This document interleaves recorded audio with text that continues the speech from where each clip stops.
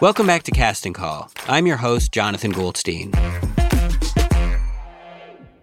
If you've listened to the past 3 episodes, you know the stakes of the game. If you haven't, stop and go back to the first episode so you aren't missing out. All right, so this summer, we teamed up with Squarespace to find the next great American podcast host. We're down to 3 finalists.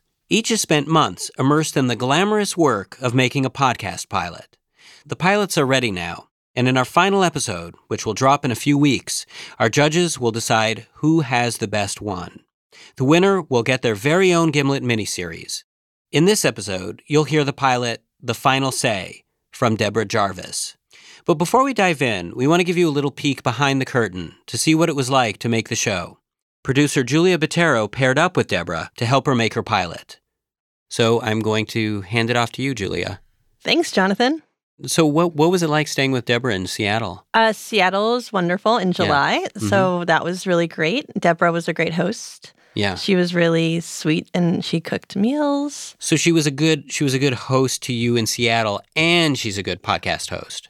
That's right. I'll tell you something. Before I was hired for this job as host, Alex Blumberg, CEO of Gimlet Media, packed up his bags and told me that he was going to be staying at my place for the weekend to see what kind of a host I was before I could host his podcast.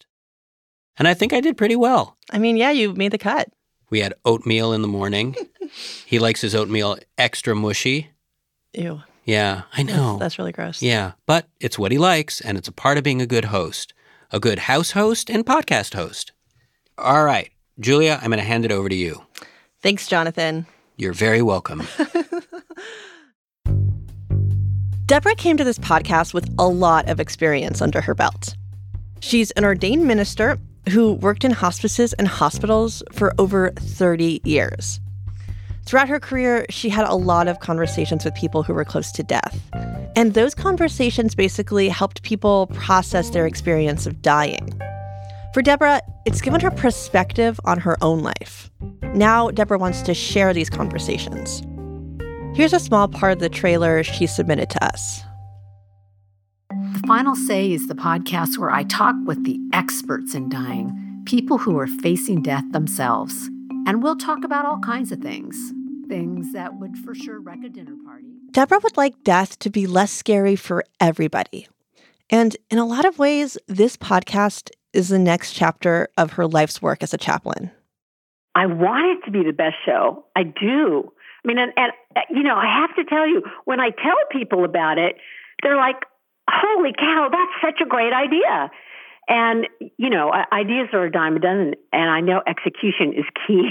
She's right. Making a podcast is always hard. But this one posed an even more significant challenge. It's one thing for Deborah as a chaplain to have these kinds of conversations, but recording them for the world to hear is a whole other thing. And that's exactly what we set out to do. We kicked off production in early June. Deborah's based in Seattle, and I'm in Brooklyn. So we called each other almost every day to check in. Hello.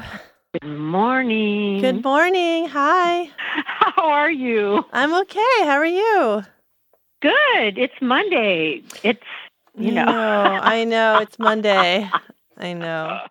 We agreed that whoever we talked to would have to be someone who felt comfortable with us coming into their homes during this difficult time.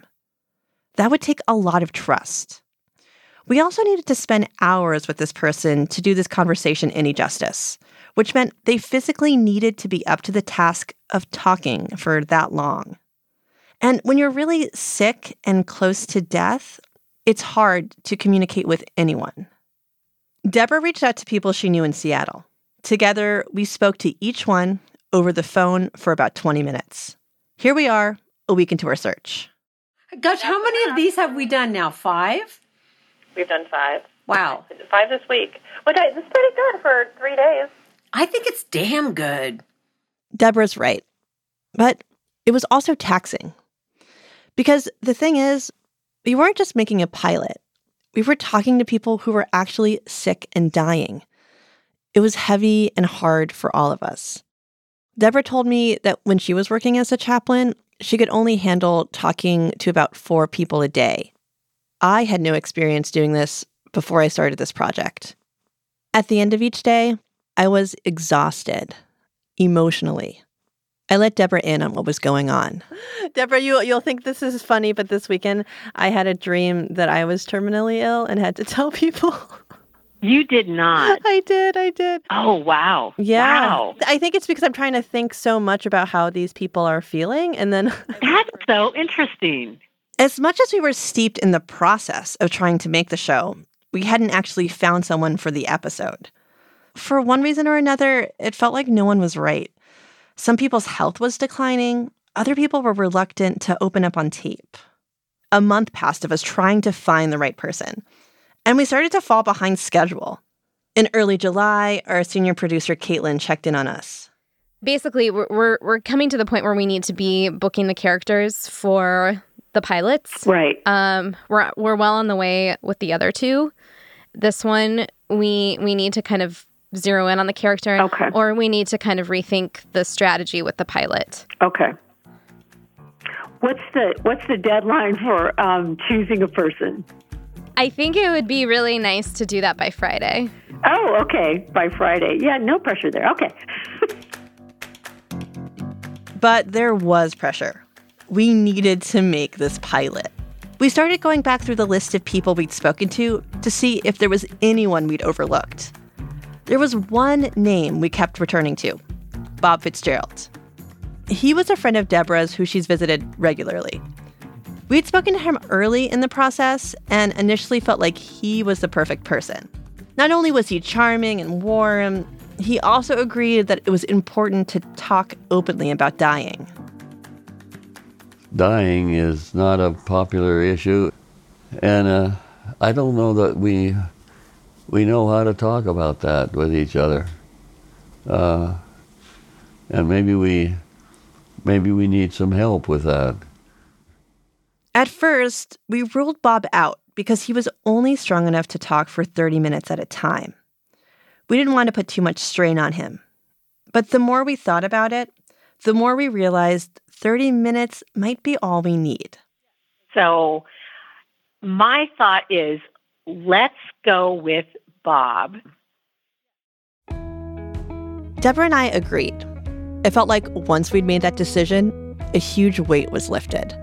We checked in with our editor, Devin, before I flew out to Seattle. It sounds like you two have been kind of planning things. Do you want to catch me up a bit? So we're cooking up all kinds of things, Devin, and it mostly has to do with parties here in Seattle. We've pivoted to parties. So we're like podcast schmodcast. Yeah. We want to have fun and get out of that hot armpit of New York City. I think that's the right call. Yeah, please. Oh my God. One of the big things Deborah has learned from this work is that you need to enjoy life. And Deborah really knows how to have fun. So on this trip, she was teaching me something new. How to balance this type of sad, heavy work with taking time to laugh and celebrate. So I flew out west, and we talked to Bob. What follows is that conversation. After the break, Deborah Jarvis with Bob Fitzgerald in The Final Say.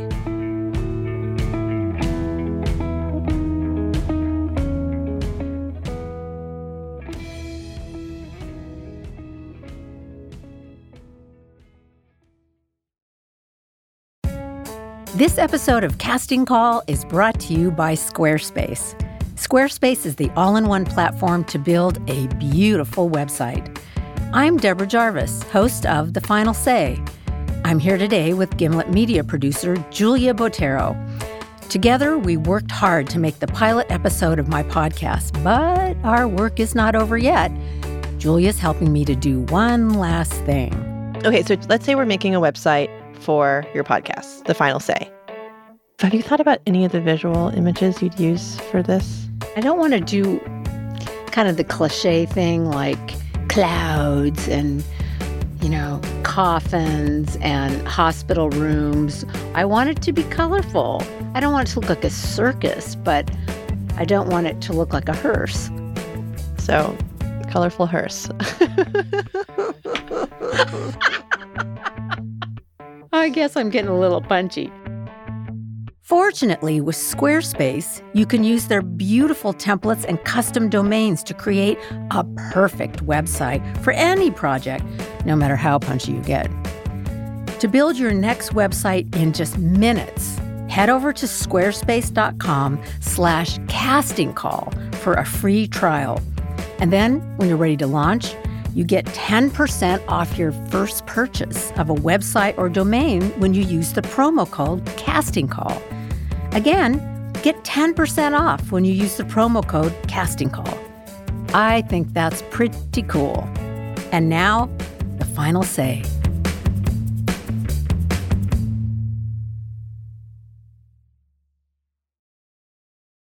You've just made a wonderful choice, one you won't regret, I promise.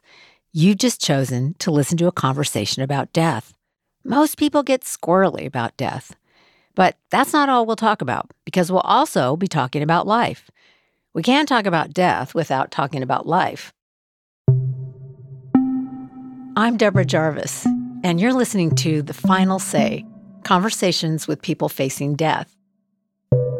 I'm a former hospital and hospice chaplain, and over the course of this podcast, I'll be talking to people who are facing their own deaths. And, not in the way that we're all facing death, an abstract idea. These are people who know they have only months or weeks or even days left. These are people who are looking back at the life they've lived and what, if anything, lies ahead.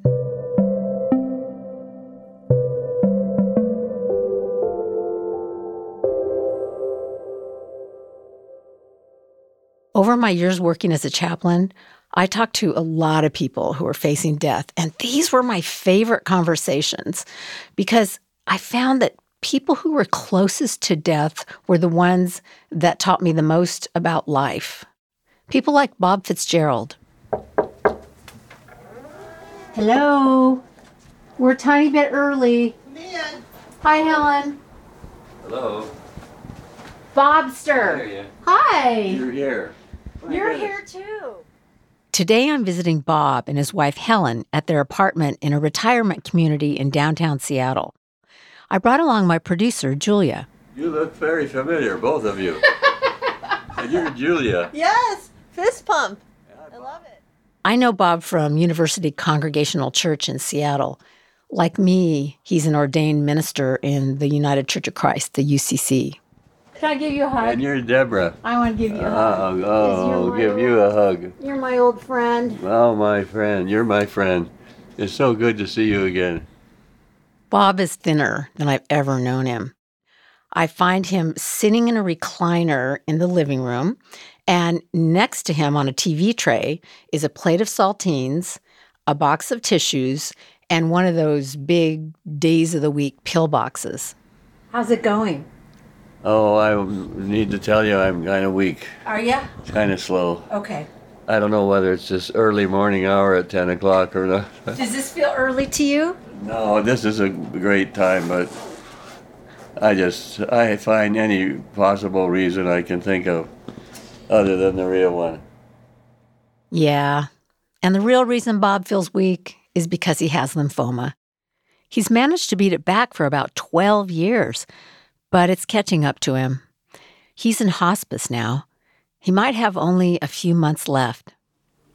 How old are you, Bob? 91. 91? 91. Holy cow. Okay. Holy cow. I was off by like 20-something years. No. I want to think he's in his 70s. No, thank you. Helen gets a big laugh over there. Yeah, I married an older woman. We get along fine. Well, and it seems like you're both kind of living your lives right now. Yeah. I mean, I would always say to my hospice patients that you're living until that moment when you exhale and you don't inhale. Yeah. It's all living. Yeah, live until you die. Yeah. Now, I think that's a struggle, because I'm struggling right now, see, with my weakness. Mm-hmm. This is not fun. It's very hard to realize that the things that I used to do, I'm passing on to someone else, and particularly to Helen. That's what you do when you're this age and you're not very healthy. Bob is used to being active. He's the kind of person who could make everyone in the room break out in laughter, who, when he tells a story, he tells it with his whole body. I've watched him preach and bring an entire sanctuary to the edge of their seats. Whether he was preaching, traveling, or just doing something simple like going to the movies, Bob always brought so much energy to it. But now he mostly just moves between his recliner and his bed. So how has this been for you, my coming over here and talking to you about... This has been very meaningful to me. I appreciate your doing that. I'm not sure you realize how much I think about it between our conversations. Thinking. That's something Bob can do. It's what I call an inside job. It forces you to look inward about what's going on and pay attention to some stuff that you did off and on through the years, and you tend to live in memories. So if anybody is 40 or 50 years old, boy, this is a good time to get some good memories going. Do some things that you're going to want to look back on and enjoy. And that's part of what I spend a lot of time doing. I've seen this a lot. In their final days, people spend a lot of time looking back on their lives. Sometimes that means regrets. I have sat with a lot of people whose final days are filled with cataloging the things they should have said or should have done. That can be heartbreaking. But that's not Bob's story. Bob is spending his days thinking of times where he felt great love. One of those times was back in the 1980s when his son Randy was a teenager. Bob was driving him to work. I picked him up and drove downtown to a movie theater where he was on staff. And I was driving 65 miles an hour going south. I can relive that just as clear as possible. And he asked me, "Dad, what would you say if I told you I was gay?" And there was a big lull and sort of a delayed response. It was a total blank. There was a lot of silence. There was just a lot of silence. And then I said, "You're my son, I love you." And I saw his tears. I just joined. And then, see, every time I tell this, I cry. And it's a crying of joy. That's what it is. I mean, I'm just reminded of the joy that meant, that he trusted me to tell me. And I was the first one in the family he told. This is my crying rag. This is an old washcloth. An old washcloth, but it's very soft and curly. And I had to cry a lot about all kinds of things, both sad and happy. That's who I am. That's great. And it looks very absorbent. I'm very proud of this crying rag. Well used. Bob has always been an emotional guy. After a really good sermon, sometimes I'd see him wiping his eyes. I'd never heard the story about his son Randy, though. I know this must have been really difficult for Randy, especially back then. I would say I didn't know any gays or lesbians, and then I quickly discovered, wait a minute, there's people that you know very well, they just haven't told you they're gay or lesbian, and you're just ignorant. It's just sticking my head in the sand. And then all of a sudden I discovered the biggest enemy of gays and lesbians has been the Christian church, and I was a part of the Christian church. And I thought, oh, I want to help do something about it. So that's what got me into PFLAG. Tell us again what PFLAG stands for. Parents and Friends of Lesbians and Gays. That was a really gratifying time in your life. It was. It was very... I can tell. Very exciting, challenging, and I felt like we were right on the front line. Right on the front line. That was early on, and there was a lot to be done. And my life has been better and richer for it. So this was a contribution to me. Made me more humane, made me more like a human being, made me more real. Wow. Made me more Christian, religious, spiritual. A friend of mine who works here, Melissa, we pass little thoughts of the day back and forth to each other. And one of her that she gave me recently was, the meaning of life is to find the gift. The purpose of life is to give it away. Whoever came up with that?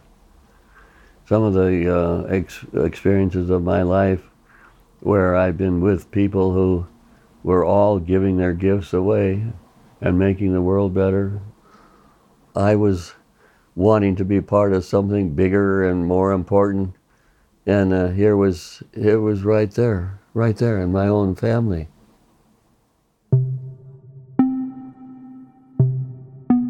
Family comes up a lot for Bob, especially now because he's thinking about leaving them. I got to get my crying towel out here. When someone dies, now the person who dies loses themselves as well as their family. That's a double whammy. So I'm losing me. Well, let me ask you about that. So what are your beliefs on what happens after death? I mean, are you sure that you're losing you? Or, I mean, what do you believe about that? Over a period of my lifetime, I've probably had a half a dozen different beliefs. So you'd get a different answer in different periods of my life. I think it's part of the comfort for me to leave it as a mystery. That's to me a comfort. And part of the excitement will be to find that out. My big answer is be ready for a surprise.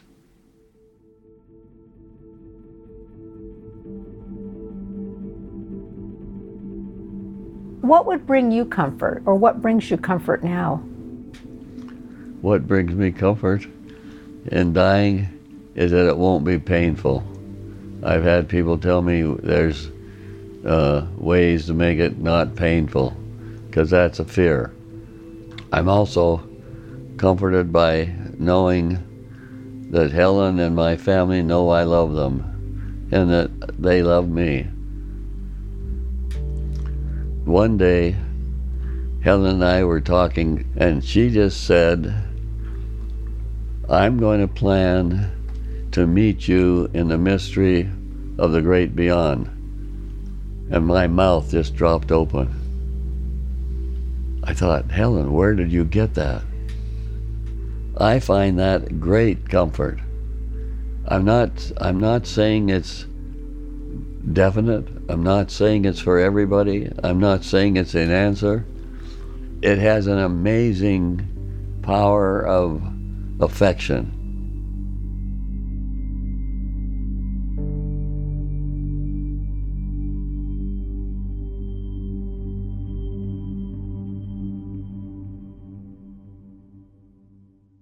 Dying is a lonely experience. It's like giving birth. You know, you can have people all around you, but ultimately, you alone are pushing out that baby.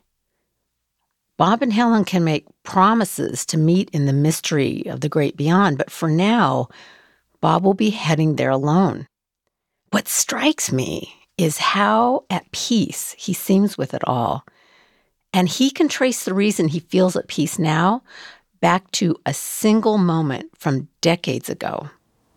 In 1982, Helen and I went to Europe. That taught me a lot about my place on Earth. And it was in the island of Iona, and we ended up on top of this mountain. It was just a stunning, beautiful day. Blue sky, quiet. We could see the water all around the island. There was a slight breeze, as I remember. There were cattle and sheep in the field. It's a very pastoral scene. I looked around and I was overwhelmed and overcome by, I'm just standing on one little part of the earth, and it's inhabited by people all around, and we're part of each other, and we're part of all this creation. Well, I've carried that around with me ever since, and it nurtures me now. It nurtures me to face dying. That helps me when I'm confronted with the loneliness of this experience of being alone and being unknown.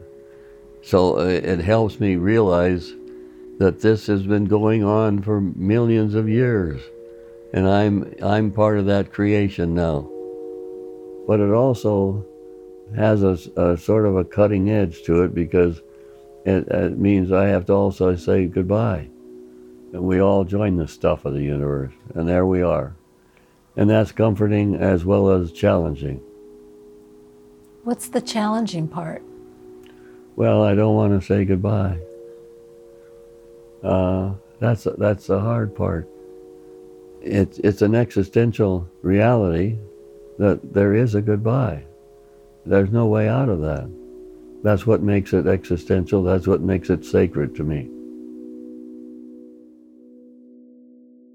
Bob doesn't want to say goodbye, but he will. It could be weeks or days from now, or maybe by the time you're hearing this, he could be gone. But for now, he's filling his days with family and friends, and also a lot of poetry. I read this poem by Mary Oliver. She's such a poet and such a blessing, but she's a tough woman. Now, I don't know a lot about her, but I've gathered that people think she's really hot stuff. And I've learned that she's hot stuff. So, this is a poem called When Death Comes by Mary Oliver. When death comes like the hungry bear in autumn, when death comes and takes all the bright coins from his purse to buy me and snaps the purse shut, when death comes like the measles pox, when death comes like an iceberg between the shoulder blades, I want to step through the door. If there was one poem in the world that I could pick for Bob to read, it would be this one. It so perfectly captures what I think all of us want to feel at the end of our lives, that we didn't sit it out, but we're out there moving to the music and doing our own unique dance. When it's over, I want to say all my life, I was a bride married to amazement. I was the bridegroom, taking the world into my arms. When it's over, I don't want to wonder if I have made of my life something particular and real. I don't want to find myself sighing and frightened or full of argument. I don't want to end up simply having visited this world. Isn't that a fabulous poem? Yes. And it helped me because not only was struggling with all the uncertainty and unknown, but also with all the blessings and all the good things that are a part of being alive. So it means I'm still living. Right. I'm still living. And while I'm still living, I'm alive. And over the weekend, I wrote a response. I wrote my poem. I want to hear your fabulous poem now. Her poem, When Death comes inspired me. So this is my response to Mary Oliver. And thank you, Mary. I want to be ready for my final pilgrimage. And knowing I have left word with all my loved ones, I love you.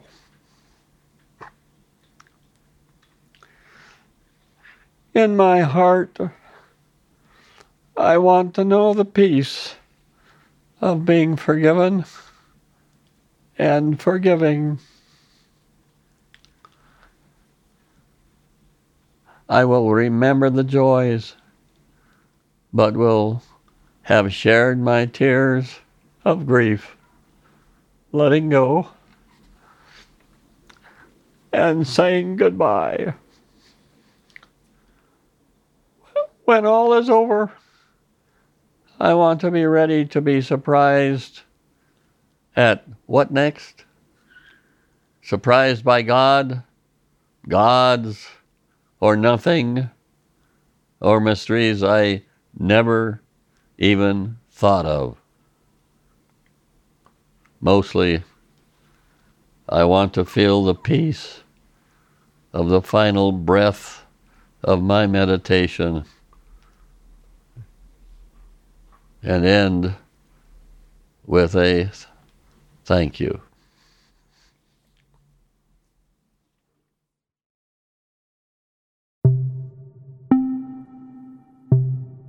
The thing is, sharing our joy is easy. Sharing our grief is hard because then we're vulnerable. But that is what makes us fully human. That is what connects us. That is what heals us. And nothing can make us feel more vulnerable than talking about death.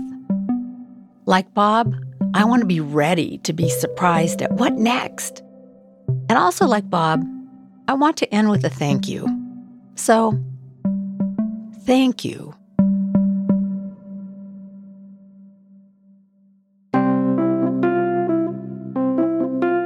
Thanks for listening to the Final Say pilot, part of the Casting Call series from Squarespace and Gimlet Creative. Please vote by visiting castingcallshow.com and vote for your favorite pilot. This episode was produced by Julia Botero and me, Deborah Jarvis, with help from Max Gibson and Jorge Estrada. Our senior producer is Caitlin Boguki. Our editor is Devin Taylor. This episode was mixed by Katherine Anderson and Peter Leonard. Deep gratitude to Bob Fitzgerald and Helen Bereiter for opening their hearts and their home to us. Thanks also to Bill Bailey, Susan Briscoe, Susan Tower, Shotzi Weisberger, and the late, great Hal Pelton.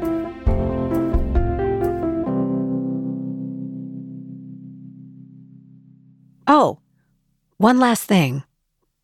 Everyone needs a crying towel. Something soft and absorbent.